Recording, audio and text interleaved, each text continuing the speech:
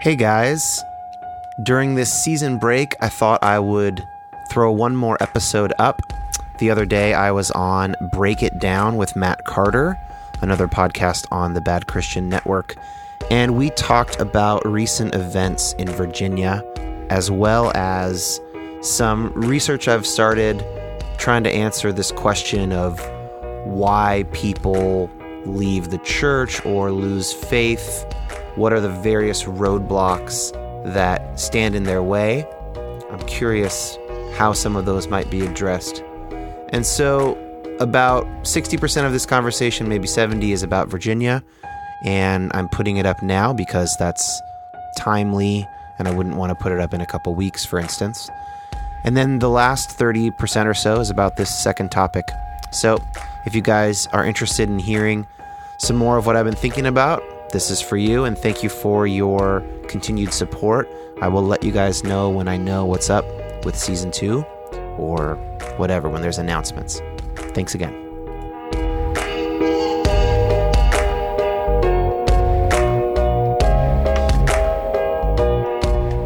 We are live. Okay, Dan. So you've been a little bit on, what do you call it, a sabbatical, a hiatus? Been on a little bit of hiatus. Did you just, here's my theory, you can correct me. Here's what must have happened. You overloaded on politics and trying to be an activist and make a difference and bring people to the middle. Everybody went crazy, got even more crazy, polarized even further, and you couldn't handle it, and then you took a hiatus, and after some time of reflection, you came back and realized that I'm right, you should be non-political. Yeah, pretty much false. False on all accounts. What happened is more like in my personal and family life, I had a whole lot of drama going on, and I decided to take a break from work as well as from Depolarize. And then when I decided That's some to white privilege right there. Yeah, no, Stop it is. working for a while. Okay. Yeah, well, my job's kind of weird. I didn't stop working on everything, but I stopped working on a few things. And then on day one of that hiatus, I spent 3 hours on Facebook. I was like, this is not going to work. So I also took a break from social media, from Facebook and Twitter, which means I basically took a break from the news. And that was kind of on purpose, just to a little fast for a minute. You know, Trump will either fail or succeed without me. Yeah, so I got another 2 weeks left on that break. So how's it been being out of the news loop? Because I don't try to be in any kind of news loop. I don't need no hiatus either. I'm just a kind of an even observer. Yeah. But my theory is people that consume less news will be better off, period. Well, I do think that there's some studies that show, raised anxiety levels and whatnot. And especially, it's not hard to believe because we know how much modern media of almost all stripes sort of makes money off of engaging our outrage. Right.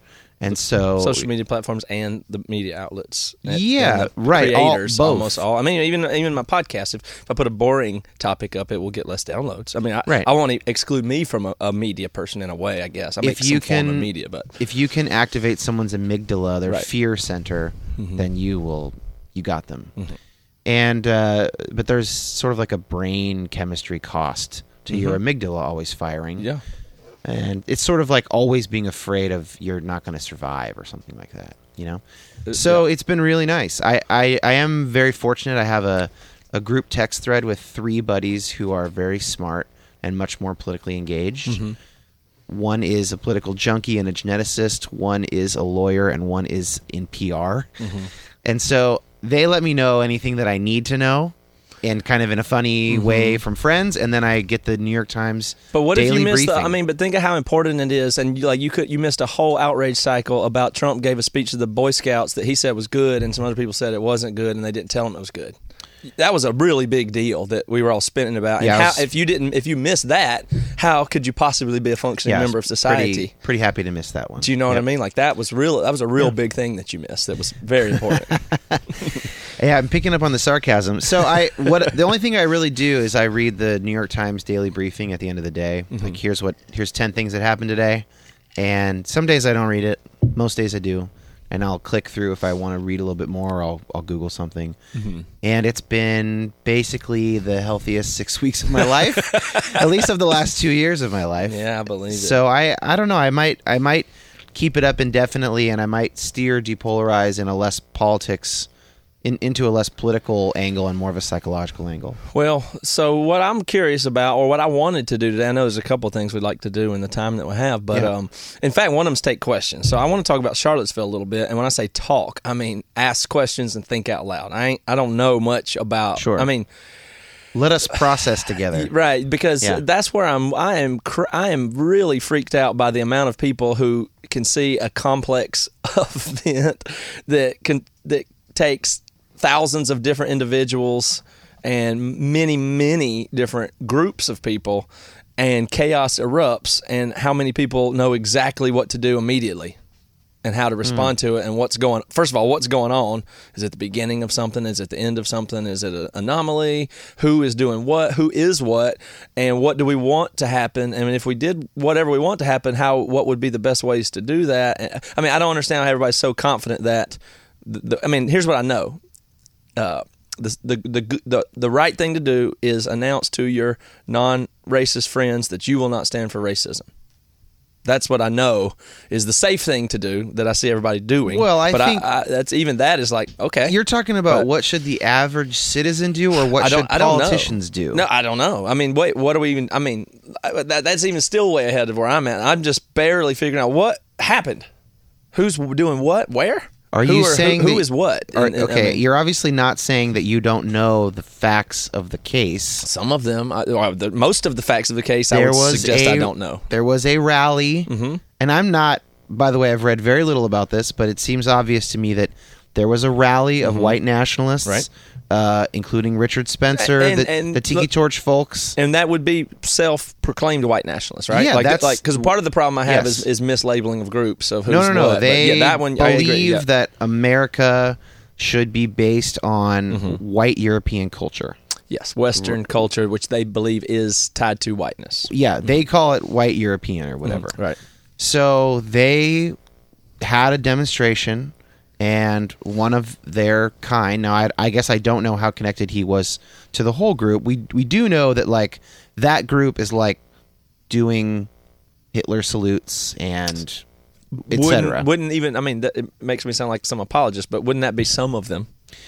I mean, sure. Surely some. I mean, there's not that many of them in the group. Well, that's another debated thing. Some people think there's 10 million of those people, or no, some people think that's 49% of the U.S. are those people. So clearly, that's not true. Yeah. So we can, if we're going to talk about the facts, talk about the people who are actually there, which you can correct me if I'm wrong, like a few hundred or something.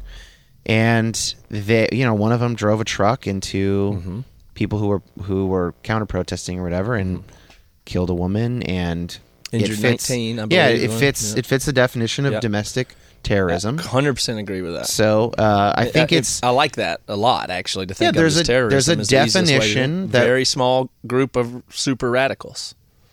Well, yeah. Right? So that's interesting. No, that group of people clearly is. Half of the country is that way. I'm not sure. No, there's it's clearly something in between.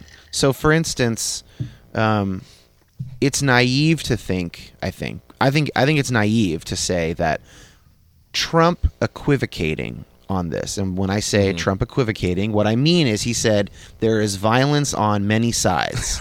Okay, so that was hilarious, that's a pretty good definition of the word equivocating. Right. All right. Yes.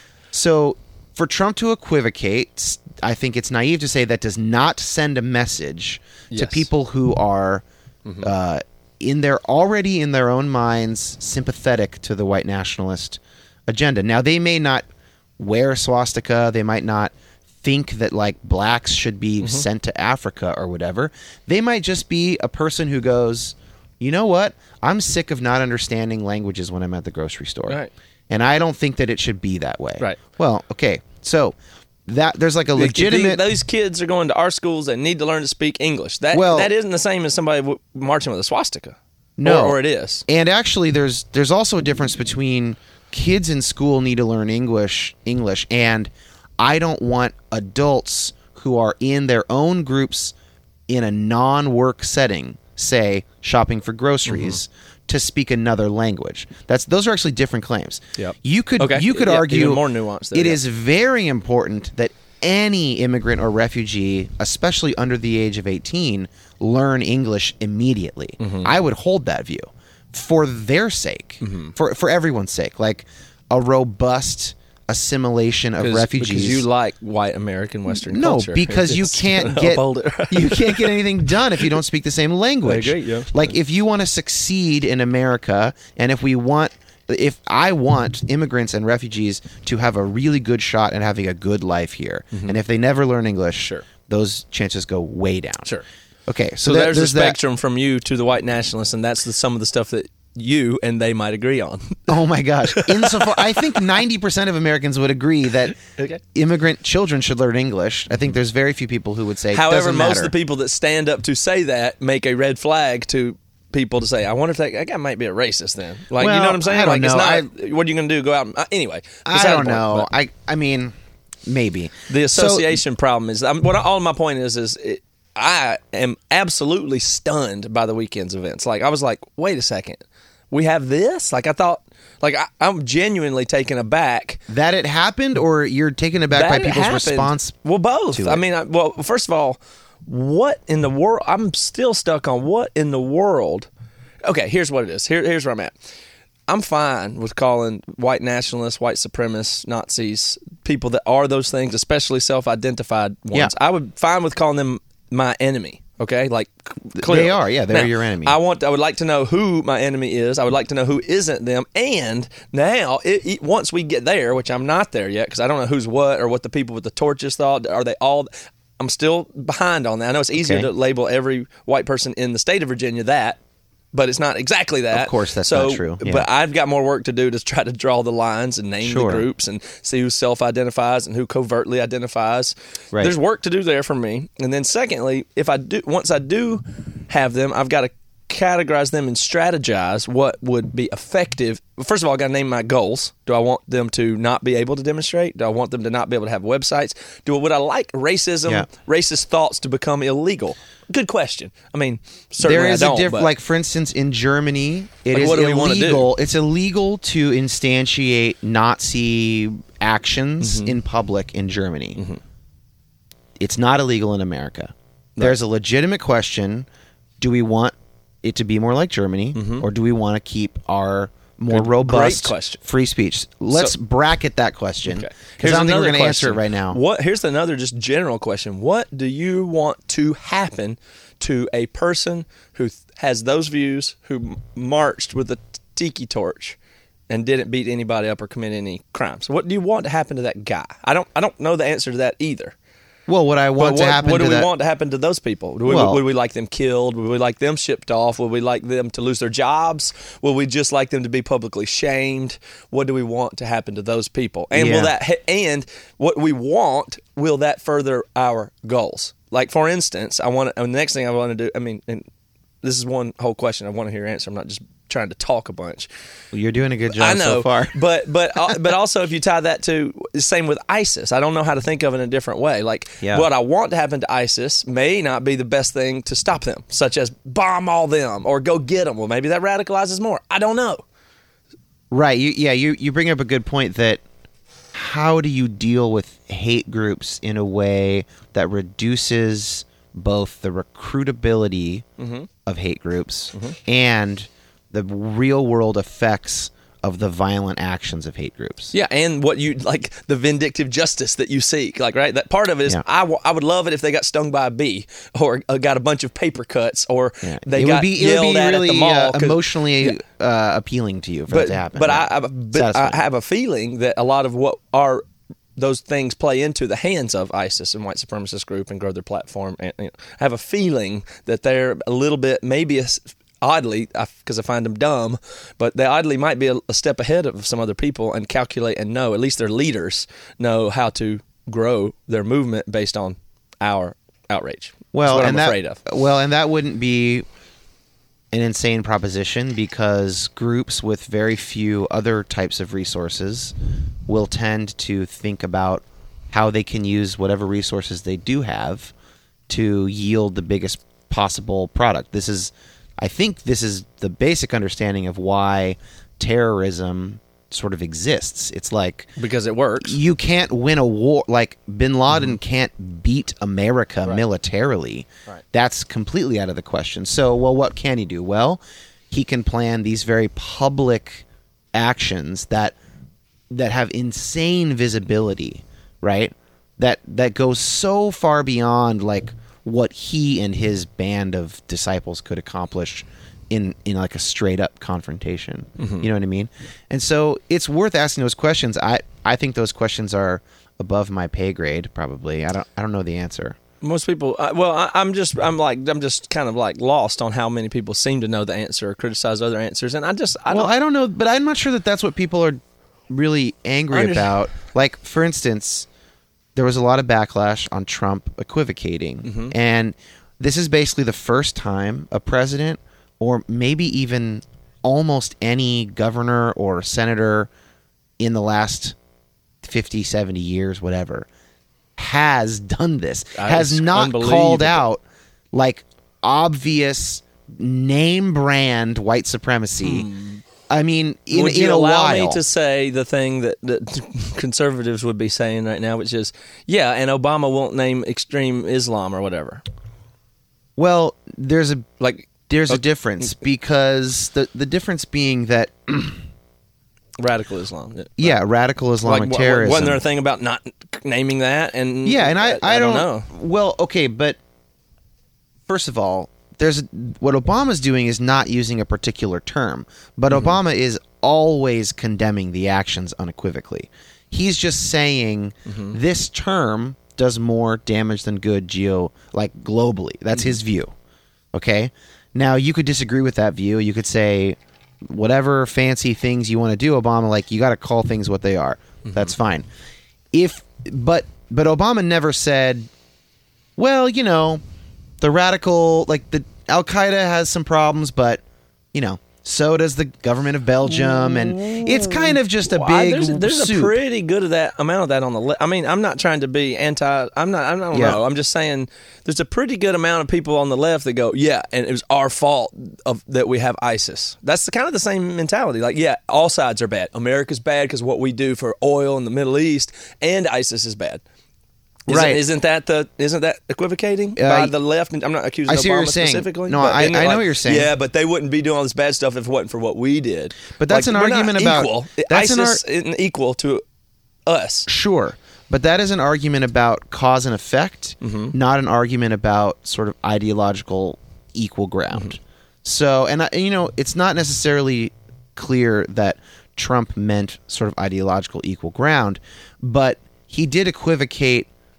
Yeah, I mean, it's interesting. If you say, where did ISIS come from? I mean, there's no way to answer that question without going into, like, previous wars where various Western powers, including the United States, have propped up certain leaders for their own benefit. You can't talk about ISIS without talking about Saudi Arabia, who's been an American ally for decades. So these things are extremely complicated. There's a lot of unintended consequence. You don't got a grip on it, and neither do I. However, it is certainly not true that because black people got civil rights, that's like where white supremacy came from.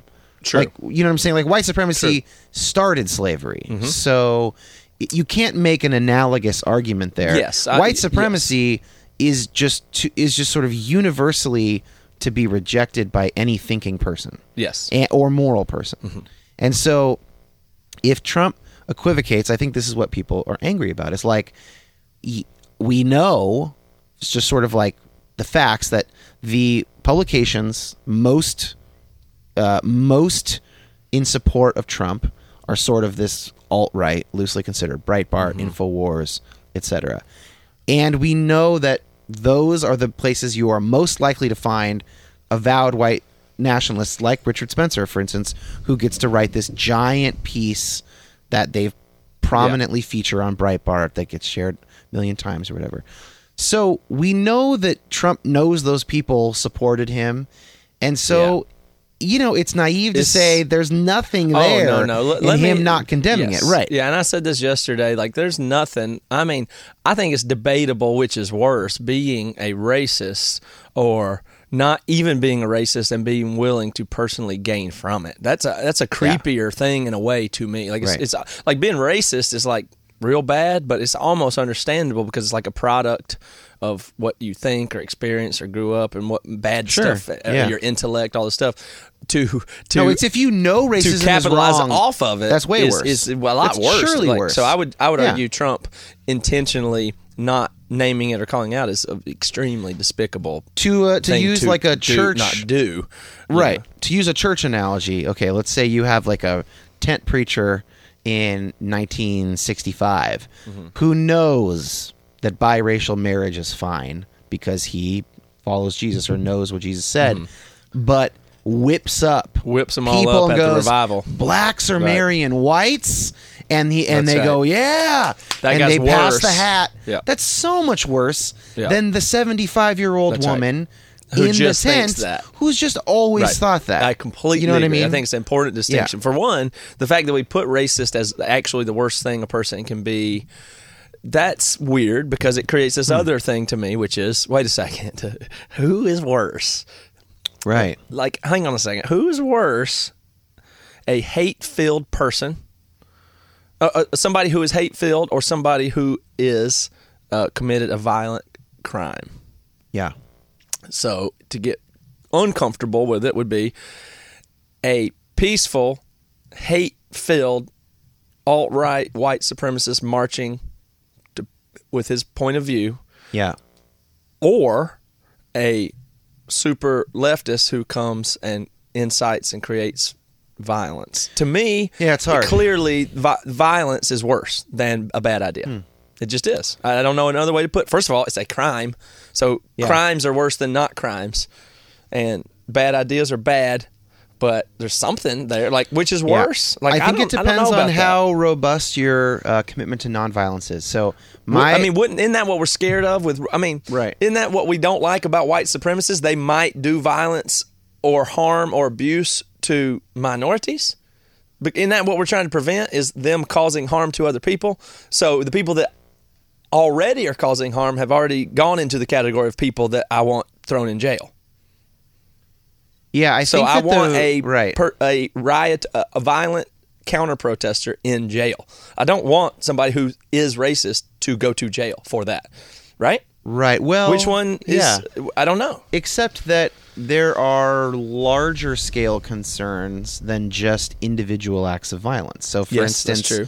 You've heard of the school to prison pipeline, which is sort of a simple phrase that denotes the whole process of the broken education system and how black youths are so much more likely to be sent to prison, even for the same sort of classroom disruption as white kids or whatever. And this just feeds into a whole system-wide injustice. And in that sense, the quiet racist is still a potential danger through his or her votes. Maybe and more, whatever. maybe a bigger danger, but not individually. Yeah, that doesn't mean that person needs a baseball bat. The person, the school teacher who doesn't get the systematic thing good enough yet. Yeah, I mean, those again, two different things. But we don't, the violent part is the bad part. I mean, you can't take the group thing, the systematic thing, and then take your anger out on one guy with a tiki torch. That doesn't help anything. Yeah, I think that.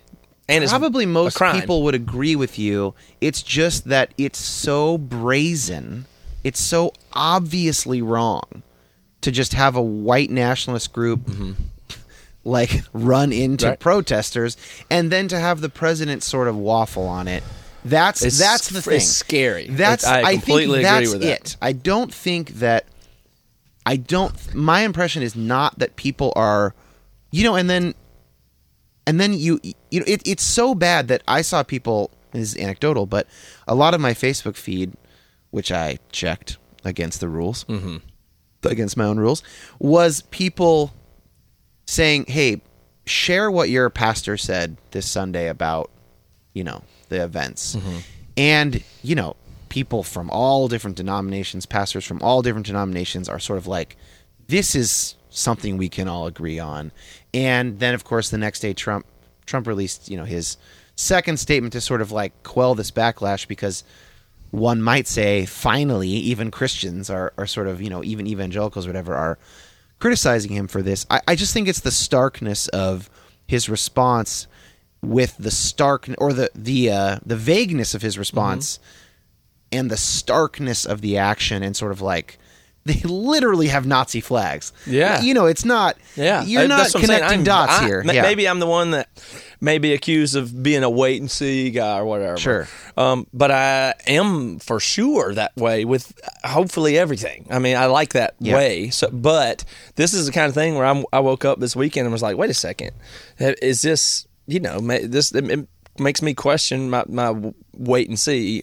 I'm not using that. I'm not a Trump supporter in any way. I discredit most everything he does, but I can't help but feel that a lot of the stuff is overblown, or like I said, the Boy Scout. I mean, it's just like there's all this frenzy going that's feeding it, that's overblown. That's still true. That's still true to me. Sure. And so, of course, but the outrage machine doesn't take a day off. Yeah, no. That's still killing me. But when I woke up with this, I was like, holy shit, this is real. This is the tone. This is the frenzy. This is on the ground. This isn't in the media. Right. This isn't in social media. This is happening. And I mean, I woke up as soon as I saw those people going on whatever night it was, Friday night, with those torches. I'm like, holy shit. Like, torch, like, it's visceral. It's like scary. And my first thought is, y'all people, don't show it. Just don't everybody go down there and counter protest. We know what will happen. There will be violence. There will be. Yeah, and now a lot of there's going to be more of it, and everybody's empowered. Like, next time those fuckers show up, we're going to go get them. And now there's more and more people that are on that side this week than last week, right? Well, are there more people more prone to more violence this week than last week? I don't know. I mean, I'm thoroughly committed to nonviolence, so any act of violence, I would always condemn it. You can't get. I don't know. I mean, I get. That's what I'm saying. I get pretty confused when I think about, like, well, don't go to the protest and you can't be a victim. Don't go down there. Yeah. I'm not blaming anybody. I think counter protest is a valid thing. Yeah. But it's going to bring an element of. I mean, there's going to be the violent people that are going to sneak in on the counter protest. But there's try to. I mean, it's going to go down and keep the counter protest peaceful. Number one, go as a that's not what we see ever happen, though. No, that happens all the time. Well, but when it's escalated like this, when I was at the bad element will show up and push things over the line. They will try. But I was at the Tax Day March, and a group of people in black with bandanas were doing a drum circle around, and they ended up not being violent, but everybody was watching them, and if they had started, we would have stopped them.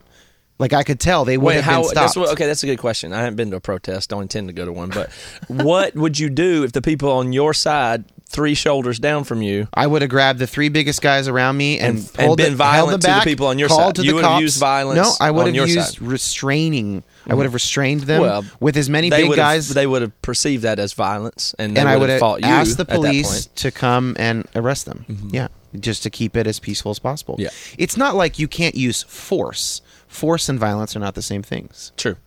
Right? Right. A 12-year-old boy has a knife and is running at another 12-year-old boy, and a 30-year-old man picks him up and grabs the knife. That's force, but it's not violence. If there's a double-sized rally next weekend in Blacksburg, you think people like you will be able to stop it from becoming violent? Or do you predict more violence? I'm not going to make a prediction. Which of those is more likely? I have no idea. I don't know. But there are two things that a person at a counter protest could do that I would find incredibly admirable. Number one is to maintain the peace within the counter protest, and number 2 is to be willing to have violence done against you in the name of justice and love. And that's basically what people did at the lunch sit-ins and the civil rights movement. The poor woman who was killed, part of her probably knew that was possible, and her death may do incredible good. Right. And that's sort of the risk you take when you decide to be nonviolent and go into a potentially violent situation. I kind of think that's one of the most powerful things anybody could do. Do you have an answer to what you would like to see happen to white supremacists? What is your hope for them, whether punitive or recuperative or whatever? Sure. Yeah. I guess I don't have I don't have a really strong view on this, so I'm kind of shooting from the hip. You don't have a strong view on white supremacy. No. Of course I have a strong view on white supremacy. I don't have a strong view on what should happen practically in society to reduce harm. My kind of guess is that, from what I understand about human and group psychology, the best thing for America would probably be something like this. White supremacy is shown to be impotent and whiny on a grand scale. And so people are not drawn to it. And then simultaneously, if somehow really brilliant public speakers and leaders in America could tie white supremacy, like explicit white supremacy, to some of the more insidious and less obvious social injustices that we have. Like, for instance, I don't believe in equality as a virtue. It doesn't matter that everyone has exactly the same thing, but equality of opportunity is important. Right. And there's a lot that can be done to make opportunities for people of color better. Just if you think, the only thing you have to agree is that all men have equal value. Sure. All humans have equal value. Yeah. But they've that should shown be enough to disavow the like they've shown in studies, judges and these are lawyers of 30, 40 years. They do these studies where they send a judge or they send a bunch of judges identical papers from up and coming law students, and they're told to check their work. And in one of them they say the young lawyer is African American. Oh no, you know what they do? In other ones Probably they say is Caucasian. His name is Jamirius. Well, in this one, they do that, but in this one, same name, John Clark, and they're told his race, or they're told he's white, and they have shown a difference in how these judges will respond to the paper. Not a they surprise. get more condescending with the black students, and they're fake students. It's the exact same paper, right? And that's not a surprise. I don't find it a surprise. I'm not surprised by it, but that's insidious. So if somehow we could use the sort of insane theatricality of a situation like this to point to the more persistent, subtle, and less obvious ways that human beings are biased, that's the best scenario. And that might be a tall order. It's almost all negative to me. Almost everything I'm seeing is bad signs on every side, and on all sides. Okay. All sides. I think that was a very funny phrase. There's 34 sides, and they're all bad, what Trump said. But it's all troubling to me because I thought we had moved this thing on to where we were saying overt supremacy stuff's not a problem. It's blah, blah, blah. Now we're focused on systematic. But now it's wait a minute, back to overt, and now not systematic, or is it the same? Or, now it's just, and now we're conflating the two back and forth again, and it's making the systematic stuff look like it's under the thumb of this other group. It's not. Their platform is probably it was a really good weekend for white supremacists. That's what I'm saying. Really good weekend. You think that the events will do that movement good? They had a great weekend. Yeah, maybe. I don't know. I think that thanks in part to some of us. Well, yeah. So that's what I think. That's what I'm afraid of. That's what I'm scared. If everybody else is speaking from their fears, those are mine. So maybe that's my visceral, intuitional fear, but that's a little. I feel like the white supremacists won the day. Maybe. I guess it's hard to say. They're not about to. What are they going to do? What are they? If we react to them and all make stands, what are they going to go? They don't like us. We better knock it off. I just don't even know what the standing. I was asking somebody what. It's our responsibility to hold them accountable. I'm like, well, what does that even mean? What are you going to do to them? What are you going to do to them that's going to help your cause? Right, but that's why I'm saying... And I can't even think of anything. It may not have anything to do with those 300 individuals at the rally. It might simply be that the visceralness of that interaction will be enough to show many moderates, specifically moderate conservatives, that there is something really dark under the surface here. Yeah. And maybe some of that stuff my niece has been telling me about the school to prison pipeline, he's not so crazy after all. Yes, it could just be that. Yes. So I don't know. That's the bigger scale, longer term, unintended consequence. But you're not in control of that. We're just taking the ride on what happens there. And who's in control here? Well, my sense is the white supremacists hold the I don't know. That they have the power to both make noise, get coverage, and incite poor behavior on other side. That they have all those. If they were smart, they know that they have those things at their disposal. Well, let's just say how this. will they use those tools that we have given them? Let me just throw out a quick rebuttal, which is that the case of the situation, public opinion about Muslims in general goes down whenever one or a few radical Muslims take violent action in America. So it could simply be the case that any cause of sort of like white pride, European cultural pride, and pride of place will take a hit when a handful of white supremacists get violent. So it could just be the opposite of what you're saying. I don't know. And it's not one or the other is the problem. So there are phenomenon you explained. Great, I love it. I'd like to see more of that. I have a family member who was a Trump supporter and then was like saw some of the shit going on early in the presidency, and now is like, this guy's crazy. And he's trying to, I'm like, wow, that's really cool. Like I saw somebody change their mind. It's just good to see someone change their mind. I love that. I'm like, yeah. right on. Right. So that's good, and we would like to see more of that, and maybe this will cause that. On the other hand, there are, I would say, it's harder for other people to understand this, but there are many people in the South and in Virginia, in South Carolina, that absolutely would denounce the KKK and Nazis and white supremacists, who also really don't think you should take down the statues. And so those people will casually maybe go a different way, or it's going to seem like they do. And that's complicated, I guess I have a little bit of faith. I don't agree with them, but I guess I have a little faith in someone who would say that they have other reasons for wanting to keep the statues, that still what these guys did is abhorrent. Right, but what I'm saying is those people are now going to be really lumped into that category by the people over here in Seattle, at least. Right? I guess, that's a worry. I was reading a Facebook post of somebody from my high school that's smart, intelligent guy, and it's not hateful. The guy's not hateful, but it's like, whoa, and they're discussing in their Facebook threads how this is so sad, what's happening to them, to us, and our history and our heritage. And they're not hate-filled people. I know nobody will believe that, or they have some really bad ideas crossed up in there, in my view. Sure, but they would certainly people that would disavow instantly those people, but agree with those people about the statues. That's complicated. But I guess that. I guess or they're anything, just you want to lump them all in that category. I don't know. Just like the sit-ins, it's kind of sad. Just like the sit-ins gave sort of a stark point to segregation and Jim Crow in the South.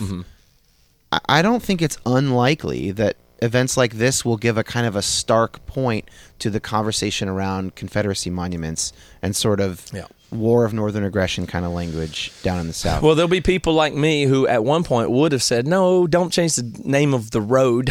I mean, it's the name of the road. Don't change. And I still kind of practically don't really want all the names of all the roads forever to change. I mean, that's a little bit annoying from just a traveler point of view. But I could have even said, well, look, don't mess with it. It's not hurt. This is just the way it is. I mean, if you try to scrub all the way back, we have to. I mean, who knows where that's. There's a logic to that. Now, at this point, I understand that the ship has sailed to some degree, so I will not resist. If you want, whatever statues you want to take down, any roads you want to change the name of, if that'll help, I won't stand in the way of that. We do scrub. Feel free. But there on the National Mall in D.C., there's now a Black History Museum and a Native American museum. I mean, it's not like it isn't true that, well, why do we only want to do this with the South? It's not true. We go back and we sort of make these half-assed atonement gestures for right. but that's all it is. Yeah, and you could make more, and you could go farther, and you could. Who knows? But it's not true. It's not true that it's selective. You wouldn't go so far. You wouldn't go so far progressive that everybody in Greenwood would voluntarily swap housing with everybody in South Seattle. We won't go that far to equalize the thing. So I mean, there's some amount that will, of course, change things. Some amount we won't. Well, there's a real difference between how much is any one person willing to suffer for the sake of good in their own life? And there's another question, which is, what ought our children to learn as they grow up? Those are different. Now, of course, there's a huge lack of people willing to do the first thing, and most people are very unwilling to suffer. But that doesn't mean we can't come to pretty good agreement about what our children should learn. And so children growing up in a community in the South that really sort of lionizes and heroicizes, the aims of that war, and if they don't, it's hard for me to have a bad thought about Robert E. Lee, if I'm honest. Like, my thoughts of him were all positive, basically, growing up. Well, I still don't think of him as a bad guy, but I totally think we don't need the statues of a failed war, all that, like, or a Confederate flag. But I'd have to say that even state capitol. Yeah, of course. But I'm saying even now, speaking to kids growing up, and when I go back and look at the people from my high school on Facebook, I'm like, oh yeah, this is just what you grew up in, so this is what you know. And it's not really. It's nothing. It's not even that crazy. Like, for me, when somebody says Robert E. Lee, I don't cringe. I just don't. I don't have that thought. And I understand somebody in Seattle, when you say Robert E. Lee, they go, ooh. And that's just, I can't change that. Right. It's weird. Yeah. I mean, it's kind of weird is all. Are we taking any listener questions? Or? Well, they're just a bunch of, we only have white nationalist listeners, so all their... the middle. Yeah,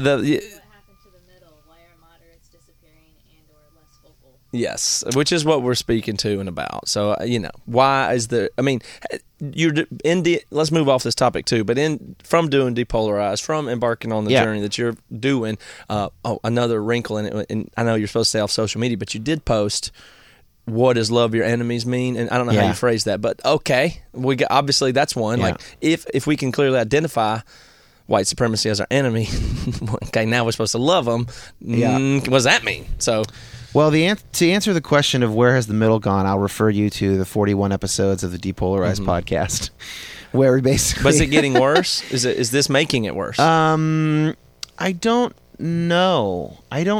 My kind of gut, and I'm not a political scientist, but my gut is that we are in a very long period that is currently intensifying of... most thinkers, politicians, leaders, movements that get and gain traction are doing so through ideological purity as opposed to moderation. For instance, you might have... I'll give you two examples. You might have a John Kasich kind of a guy who says, look, things are complicated. We need a steady hand and we need experience or whatever. Well... he didn't do that well, right? Right, because he's a lukewarm not just pussy, Trump, right? That's all. Not that's just all Trump, the moderate Jeb is, Bush, right? Whatever. But Cruz, Mm-hmm. Cruz uses pretty inflammatory language. Trump used very inflammatory language, and you even see it on the left, right? I mean, like Bernie uses pretty, not inflammatory, like violent language, but he uses very extreme language, very black and white language. Right. I mean, his moderate views are not the ones that make him Bernie that we love, right? Yeah, It's extreme views that function. Right. I mean, as a vehicle for, And I'm not criticizing any particular politician by saying that. I'm just saying that currently, the louder you are and the more brash your movements tend to be growing. Bernie's such a good example of that. So obviously Trump's some example of being extreme and it works, whatever. So we know that. But Bernie's a really good example now that you bring that up. If he were simply economically moderate but had all the character and personality and all that stuff, he'd be a nothing. He'd be useless. He'd be just some old whatever. It'd be nothing. He the appeal... the only appeal is he's so extreme and he happens to be likable or tell the truth or whatever people like to say about it. But now I do wonder, I privately wonder if there's an opening for a politician who baldly speaks the truth about moderation and about extremism. And I don't know. And I sort of hope there is. Like, for someone to just come out and say, aren't you guys all sick of this?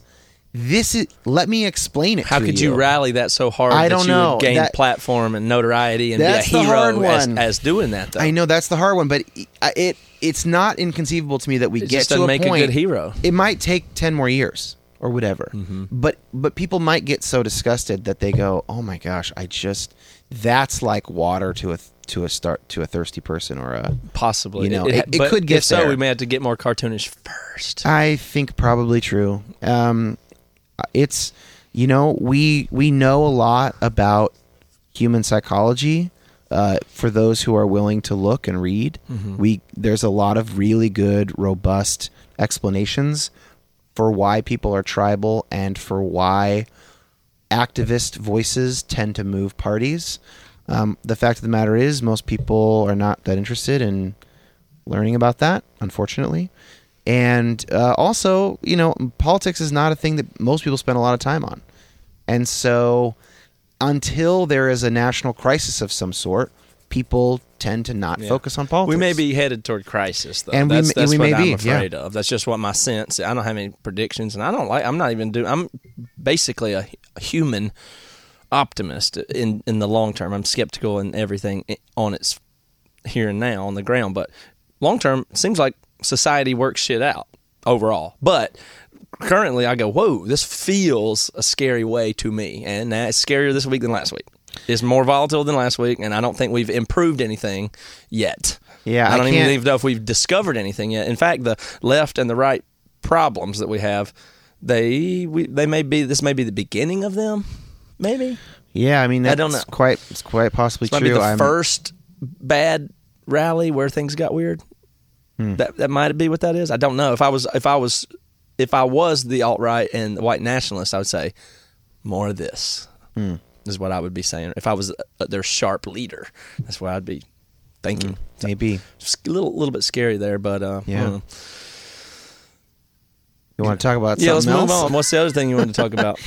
Well, I mean, we don't have a whole lot of time here. Maybe we can just we can pique some interest and we can follow it up later. Yeah. I'm not in a hurry for whatever you got to do. We got to eat lunch in a little bit, But I texted you last night and I said, hey, I have a book title, which of course I haven't written anything about, but it's just an idea. And so the title of the book would be The Way is Narrow, Why So Many Christians Are So Awful, parentheses, and also non-Christians and also me and probably you. Long book title. But the idea being like, why? Like, we know so many Christians are awful. We know so many Christians act contrary to the person that they claim to follow. Why? Like, why? And not just saying sin, because I think sin is like a good answer in a certain sense, but like, could we get a little more specific than that?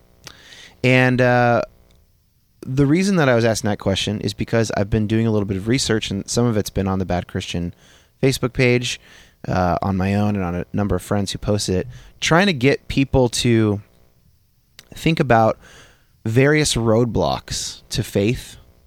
And so I asked these series of questions like, if you no longer are religious, why? If you are religious but you're experiencing problems or doubts or whatever, what are they?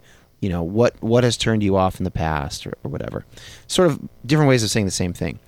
And I got 126 answers to this question.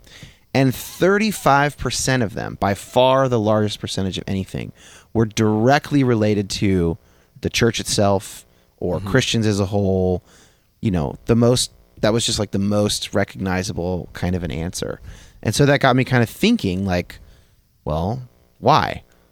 So that's a really good question. It is. Like 4 times as many people said that as like homosexuality, for instance. 4 times as many people said that as the problem of evil or suffering. There are other answers sort of like that, but other Christians or the church, sort of the big one.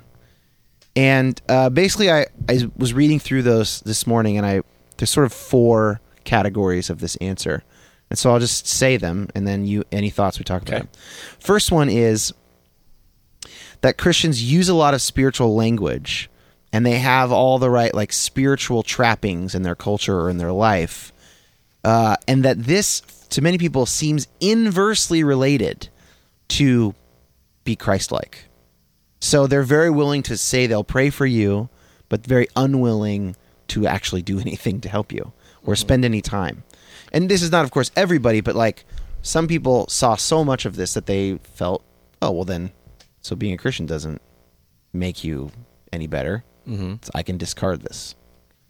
The second category is really more just like a general question, and this is maybe the one I'm most interested in, which is, if you look at the whole of people who claim to be religious or claim to be Christians, wouldn't you expect to find like a difference Right. between them and everybody else. Yeah, and most studies seem to say that they're not. It just kind of works out the same with every moral measure for the most part. Yeah, or I mean, you just take like certain ones.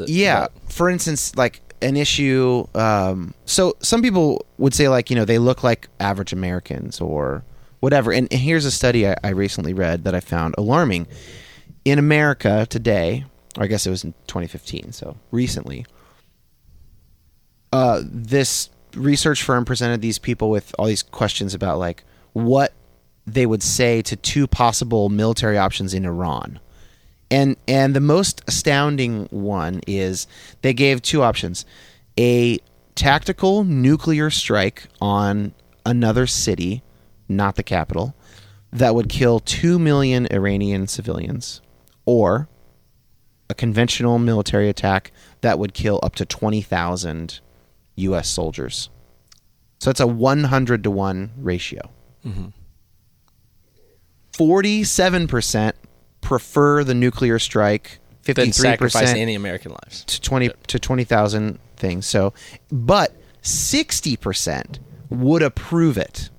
Like would approve of it. So there's 13% who would prefer conventional military, but hey, if my leaders chose this, I would approve of it.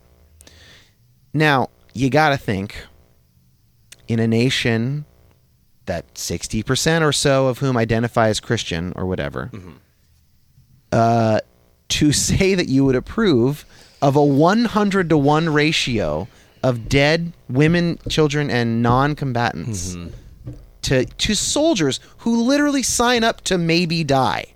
That's the whole point. That you have a problem. Well, I mean, I will give you what I believe to be the explanation. Okay, let's work on this one. It's a human bug.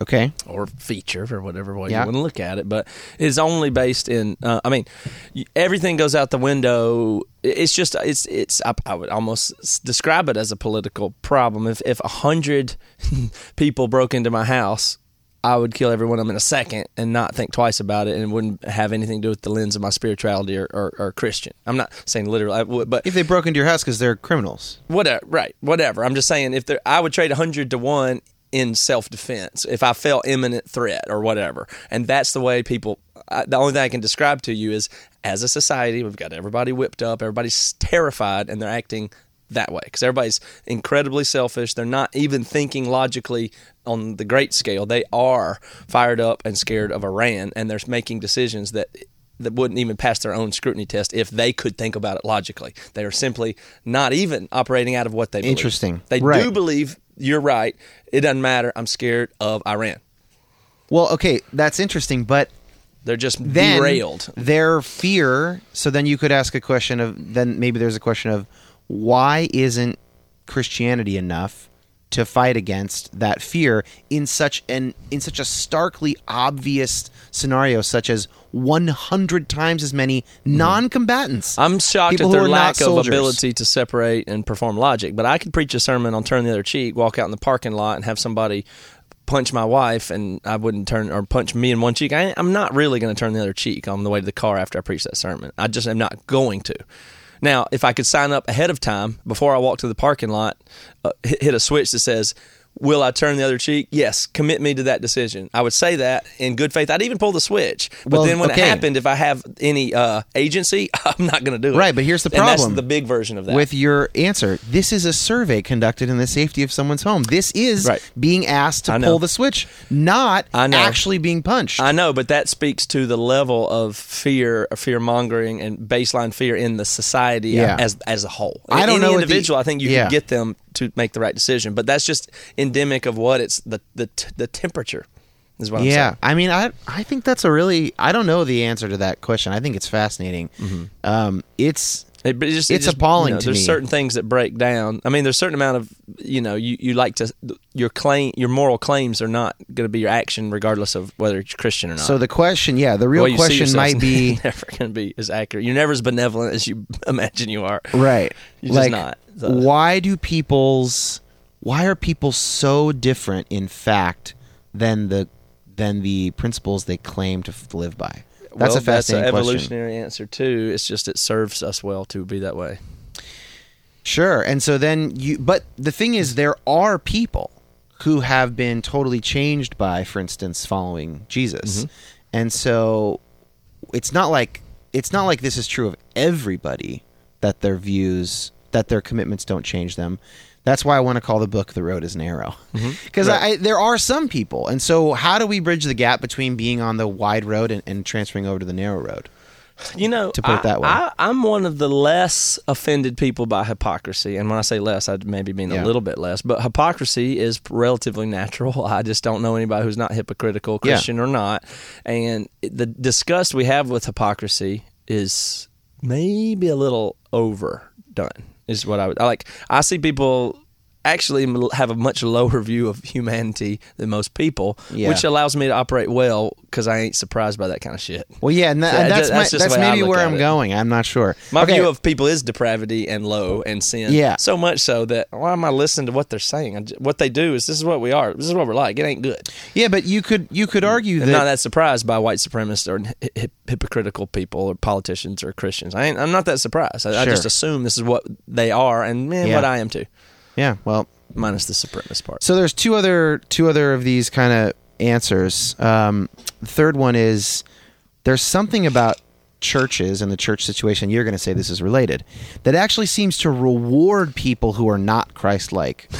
And one example is pastors with narcissistic or other personality disorders. Of course. Yeah. And I have a little thing to talk about on this. I was just reading in this book the other day. In ancient Egypt, okay, there's like a long dynasty, I think for multiple dynasties for like maybe 500 to 1,000 years, central power in Cairo. Then that faded away.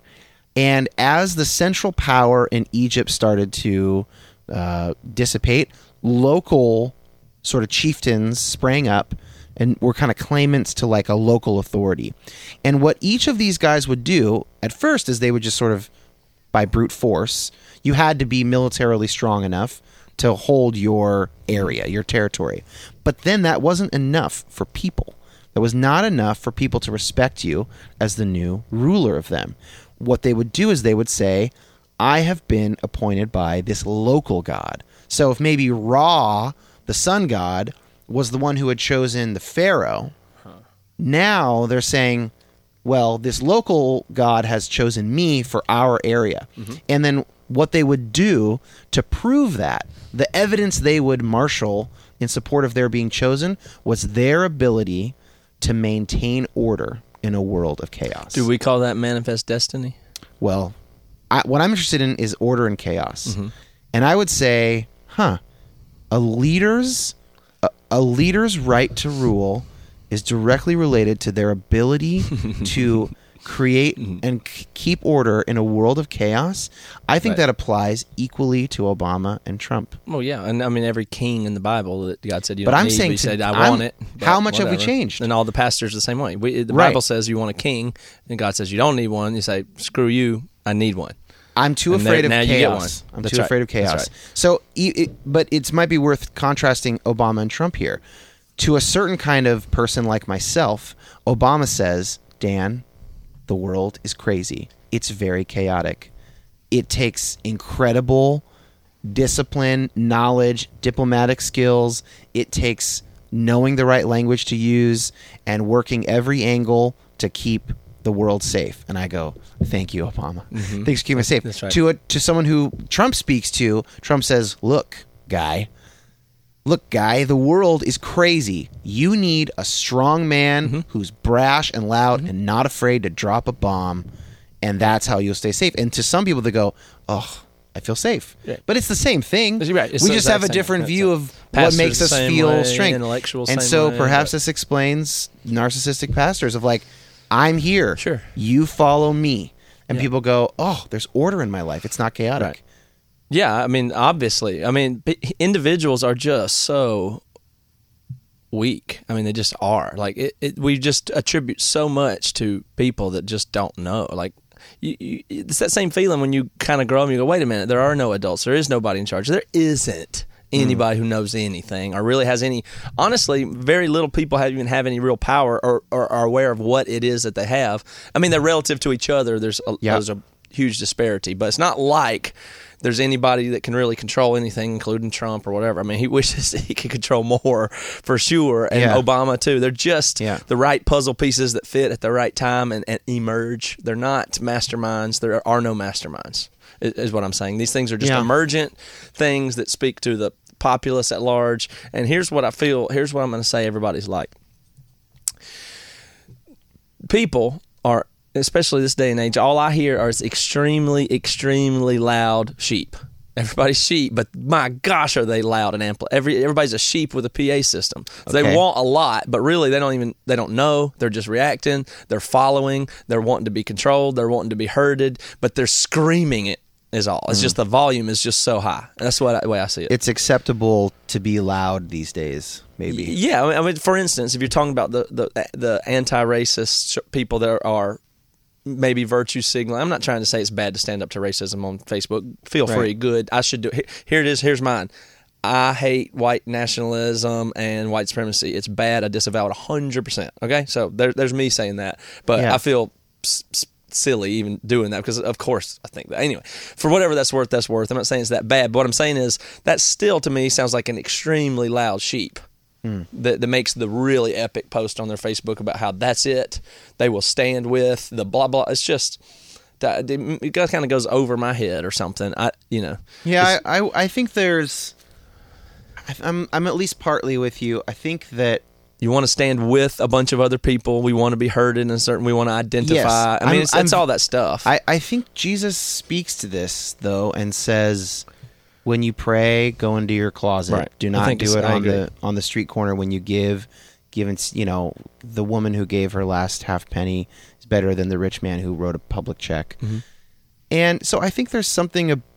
I think where I might agree with you is that there are no masterminds at the macro level of the world. But we want there to be. Go. People are begging to be led. It's like Loki in the Avengers. But when he says all that speech, I go, that sucks. He's right, but he is. But there is some level of control at the personal level.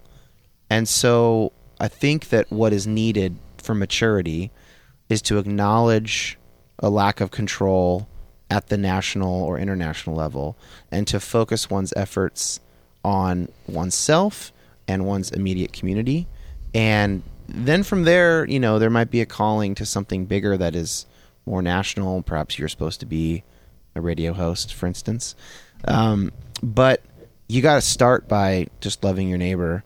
And I think we're more free to do that when we can sort of dethrone strong men or strong women, and I'm including but you Obama. Don't dethrone them like you did Gaddafi. I mean, you dethrone them by not giving them power in the first place. I mean, in your mind, not by stabbing them in the butt. No. I'm talking about. I'm saying on a personal level, you dethrone anyone who says any person or any ideology that says, with me, you'll finally be okay. Yeah, and then the other trap is the people that kind of wake up to that or realize that, like, wait a minute, I'm not going to be controlled by these people, so the nonconformists or the innovators and the people like that do that, then they just, once you get on the other side of that divide, you go, oh, then you just become one of the people that gets an audience and a platform, and you start, you know what I mean? So as soon as you break away and realize he doesn't know what he's talking about, they don't know what they're talking about, this guy that, then you go to the other side, and then the battle is to not try to become a person who doesn't know what they're talking about but talks all the time. Well, possibly that, but at least if we can admit. I'm just saying it wouldn't be hard. For instance, a battle for me. It's not really a battle, but I could get a narrower set of ideas that speak to a base and then grow larger, right, at the expense of telling the truth and being me. But that's an allure. That's an easy thing to do, and it goes not just for podcasting, but for power, for business, for politics, for spiritual leadership. It becomes easy to characterize once you realize, oh, I'm not going to be a follower. Then it's hard not to become a narcissistic leader. Is another trap. So there's both types. So there's all the people competing that understand that there's a bunch of sheep out here. Yeah. Or you're a sheep. What's in between those two?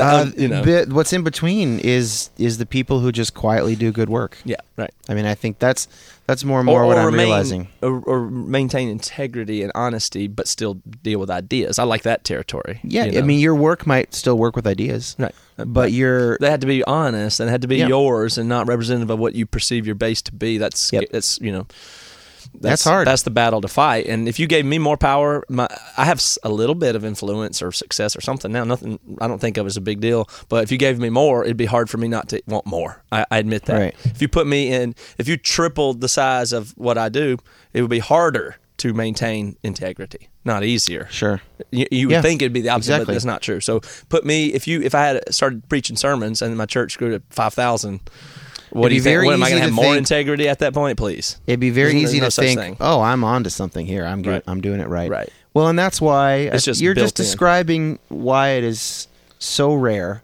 that people like Jesus and Gandhi and Socrates live. I mean, it's like right, yeah. And when we find someone like that, we think this is the real thing. That's why I'm a Jesus fan personally. I mean, like I just or modern people who live like Jesus, right? I mean, Gandhi being one. Then you find these people and you go, oh my gosh, like this is possible because no one's like this. Yeah, that's right. That's right. I mean, Jesus didn't round off the corners to grow a base. I mean, you know what I mean? He's the one. I don't think he did. I think everybody, if you explore your ideas and hold your ideas and speak of them honestly, you should be free of being worried about being labeled. I mean, I've said a lot of things that sound like I'm against the resistance to the race. I think people have to take me for what I am because I think they'll hear me trying to explore honestly. I hope. But Jesus was able to do that, and he knew he was right. I don't know if I'm right, so that's different. Right. But he knew he was right, and he still wasn't concerned with really growing a thing or making sure to knock this out or do that. He had all the right answers and knew it and seemed content to be relatively quiet, which I like, or not decisive or conclusive or any of those things, which I really like that. I think it's a really good model, even for a public person trying to push ideas. Maybe, I don't know, even push is like, I don't know. Maybe I try to push ideas I feel strong about, but maybe just explore. Like, that's why I like having you come in, because just think out loud a little bit. I don't know what it is. So speaking of ideas is a perfect transition to the fourth and final type of this answer I got, and I'd love your thoughts on it, is that a lot of people said that there appeared to be a clear overemphasis on belief in the church to the detriment of a focus on living a life of love. Why do you think that it's much easier for a religious setting to focus on belief? That got those results? Things that got in your way in one way or another, either knocked you out of the church or away from religious faith, or that have been impediments even if you are religious now. Mm-hmm. And so people felt like in Christian communities, it was all about belief. Like, do you believe the right things?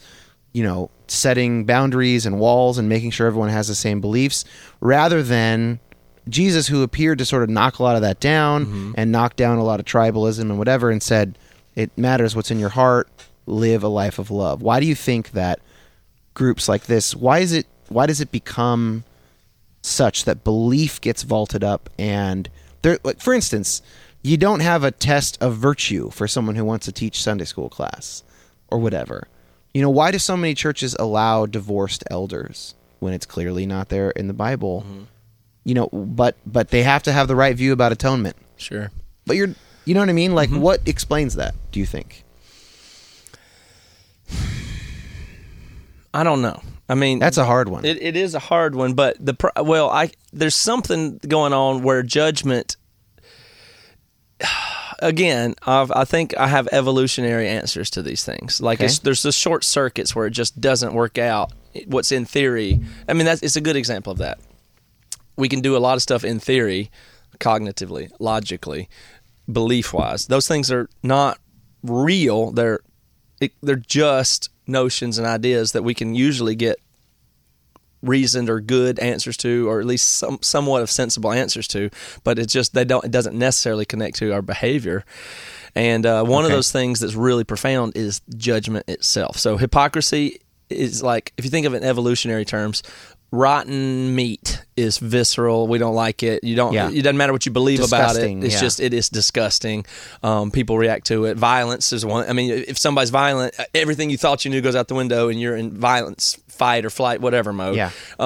Hypocrisy is a stench to humans in the same way that shit is, and judgment is one that people go crazy about. So when you talk about slut shaming or fat shaming or gay people or divorced people, all of those things, if there's a perceived negative judgment, that makes everybody lose their mind. Like if I even feel that you're judging the sentence I'm saying and thinking I'm an idiot, or that you think my muscles are small and you're judging me for it, my brain is short. It just I'm turns consumed everything with off. it. Yeah. Okay. But, and so we like to say we don't want to judge because we don't like it. It feels real bad. But there's got to be some way where you can go, oh, no, I'm not like imposing anything, but I have to be free to have my thoughts about people. That's a weak person. She is dressed too skimpy. Everybody should be able to wear whatever they want to, of course. But I don't think she should have worn that here. Like that you can't ever stop that thought. You're going to have that thought. Yeah. If you're anti-slut shaming, sometimes you're still going to look at somebody and say, I don't think she should wear that There's here. a woman wearing a bikini and taking the Eucharist. Yeah, Would be and weird. you just Yeah. but that's personal judgments exist. So somebody's going to be disgusted by gay people. Okay. And you can't help it, and it's maybe not even wrong for them to have a personal vibe about it. And then what they do with that, and that this stuff gets crossed up big time. So sometimes people are resisting being told that you can't judge something because they know, well, I can't help but have my thought. Are you telling me I can't have my own thoughts? I'm not even trying to harm a person, but so now it's like, well, you can't judge, and so now we start making it's kind of illogical. We start making these walls like, well, you can't judge divorced people, and these people are mad at those people because what if they are judging that people, and some people feel judged when they're not. So I think judgment is really operative in all of these things. It gets screwy real quick. I sort of think of this problem of the overemphasis of belief and the underemphasis of living lives of love as more like candy for the brain versus solid food. What is the candy? The candy is the certainty of the beliefs. Yeah. I think that it's not so sexy to challenge people to love the unpopular kid. But that goes into the judgment. That's what I'm saying. That's what I meant to if I'd misconnect that.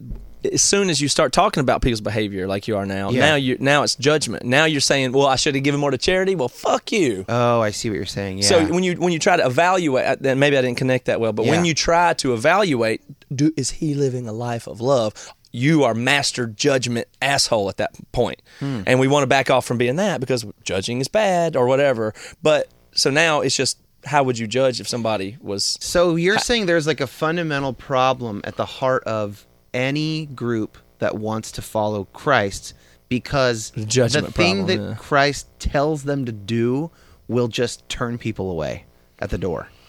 Maybe. I'm not sure exactly. I'm kind of amenable to that view. Doing the judgment of evaluating if you or your next door neighbor or somebody you love closely in your community group or somebody far away in your congregation or a Christian on the other side of the country, there's no way to even discuss it without judging their walk of love. And who the hell are you to do that?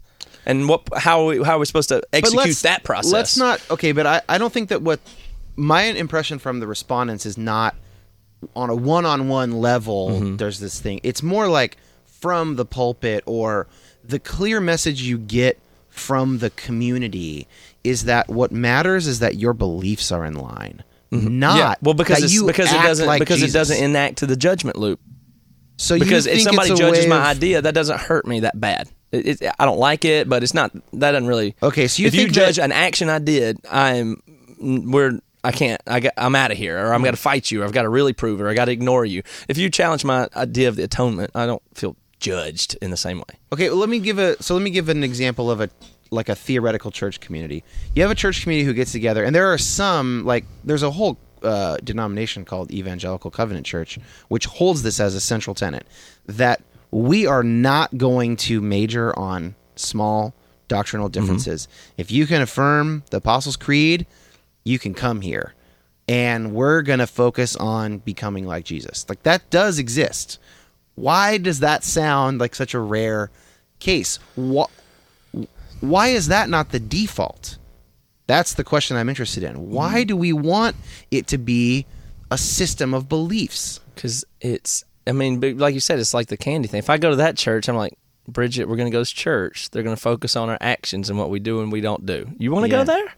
Well, they're not necessarily going to criticize, pick it apart, but the preaching will not be about getting the ideas right. The preaching will be about turning yourself into someone who looks like Jesus.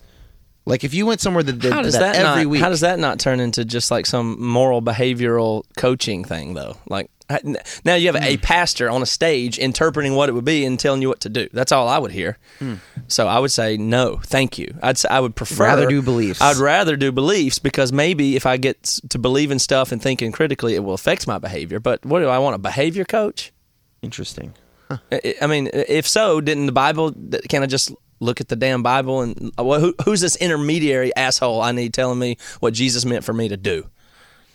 Well, who is this guy? Yeah. Is what if you start coming at me that way, then I'm resistant to it personally. I can tell you that. Interesting. And maybe it's self-defense and maybe it's low moral, maybe it's low intellect, but I'm resistant to it. That's all I'm telling you. And yet, obviously, a community of people committed to that would be so much more appealing to other folks. Yeah, right. It would. I mean. But it's kind of back to the road is narrow. Like it's just when you meet just a person in your regular life who has clearly, in fact, I just got home from a memorial service for someone in my wife's extended family, and she was just clearly a person who did not need her ego stroked. Mm-hmm. She did not need to be the center of attention, and she just did awesome work and just loved everybody. When you meet somebody like that and you go, how you're so drawn to that person, but then there's this huge gap because if you want to become like that person, it's a lot of work. Right. Well, yeah. I like and to it's think not just getting your beliefs right. I like to think of everybody's problems as such. X person has X problem. Let's say Reva is super defensive in this certain situation, right? Okay. Well, and it's been illuminated to her that that's not good. Yeah. And so now she doesn't have to be that way anymore. Good for her. Well, now, the problem is she literally practiced that for 28 years. Yeah, right. So if she practices the opposite of that for 28 years, we'll see. Right. So go ahead, now that you realize it, let's work on it for the equal amount of time that it got you to be this way. And then we'll see. First of all, obviously, even it wouldn't be as easy to do the opposite so it might take twice as long. So maybe if she works hard at it when she's 80-something, we'll check back in and see as the behavior change. But people's behavior don't change. Well, yeah, they do, but just not very many people. Not very many people, not very much. The road is narrow. Right. Yeah. I mean, you have to at least accept that fact on a sociological level. Yes. Now, anything happen with an individual, and almost all the problems that we have in our society is when we say a sociological level, a population level problem, and now I'm going to fucking make it with this person, and that's never. They're two different. And I sort of think we're always conflating those two things back and forth. Yeah, and I think I sort of think if I want to answer these questions, it would be to go sort of along that route, which is to say, look, individuals are rough. Always will be. Don't try to even change. I mean, most people don't try. I mean, or they do. I mean, that's the thing that I'm not so sure about. Like, I think God loves everybody. I think that a divine spark or something is in every person, but then it also does seem true that like most people don't really make an effort to sort of think hard or try hard at many things. Yeah, well, they may not be capable of it though. Like, can't you just admit that? Maybe. Like, can they just not be capable of something they're not capable of? I mean, we see that with kids pretty easily. Like, behavior's wrong. I mean, poor thing. I mean, she's 4. What's she gonna do? Like, what are you expecting her to do, or how much? I mean, what? I mean, a 40-year-old has more ability than a 4-year-old in a way, and some of them don't actually. And also, so they should have a little bit more ability to be self-reflective and change their behavior. But on the other hand, they do have another 36 years of reinforcement to overcome too. So yeah, I mean, what are you trying to? I mean, well, what, I don't think that Jesus would have taught anything if it was impossible to change. Mm-hmm. So, well, and again, individually, I would never say people don't change. I've changed. I've seen people change. I think a lot of but that's individually. So you got to be careful. Just riffing, it might just be the case that like any group of people truly committed to like changing to be like Jesus will just necessarily be a small group. Right. They just would never get 10,000 members. No, right. Maybe that's just the truth. I don't know. It is the margins. It is the fringes that are the actual where the stuff happens. It's not in the big fat part of the Venn diagram. That part's not going to move. Yeah, you can move the edges a little, and that's good. And it's worth doing, of course it is. Yeah. But I mean, if you just take a white supremacist, for instance, let's just give him the knowledge that this one specific thing he's very wrong about, and let him fully digest that knowledge. Now, he still lives in a small town in rural Virginia, still has the same family, still has the same everything, all his policy beliefs, everything. You haven't changed his mind about any of those things. You've just changed his mind about the one thing. That'll still be a real hard fight for him to change. And even if he does change, think about how layered and embedded some of his economic views and political views and religious views are to the one thing that, oh, wait, black people are equal to me. Okay, sorry, I didn't have that right before. Right. Now take that and what amount of work is that to infiltrate all the other things that layered into getting there in the first place? It's not It's not just a wrong view he has that you want to correct.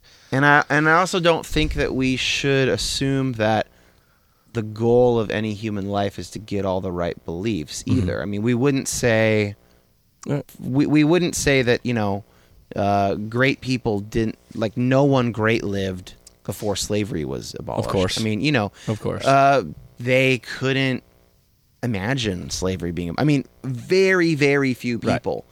Right. But I don't think St. Francis of Assisi wrote anything about slavery. For instance, we wouldn't say he's not great. Right. Because he didn't get the right view on slavery. I mean, that's obvious to me. It isn't to everybody, but I think that should be obvious to everybody. But, you're just not... It just...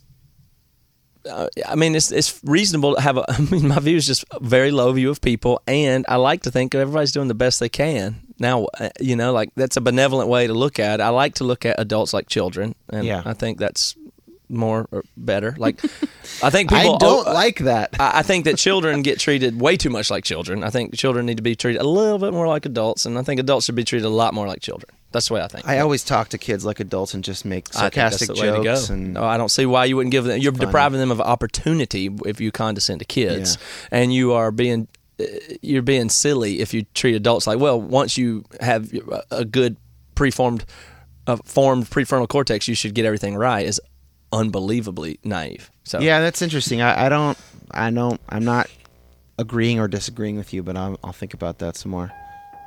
I think that was a good chat. Yeah, thanks, Dan. If you guys want to hear more from me, you can listen to the last 41 episodes of Depolarize or Reconstruct, which just finished its first season. Season 2 coming probably late fall. Anything else that happens, whatever, come in, drop by any Tuesday if you want to think out loud. I enjoy it. Okay, thanks, man.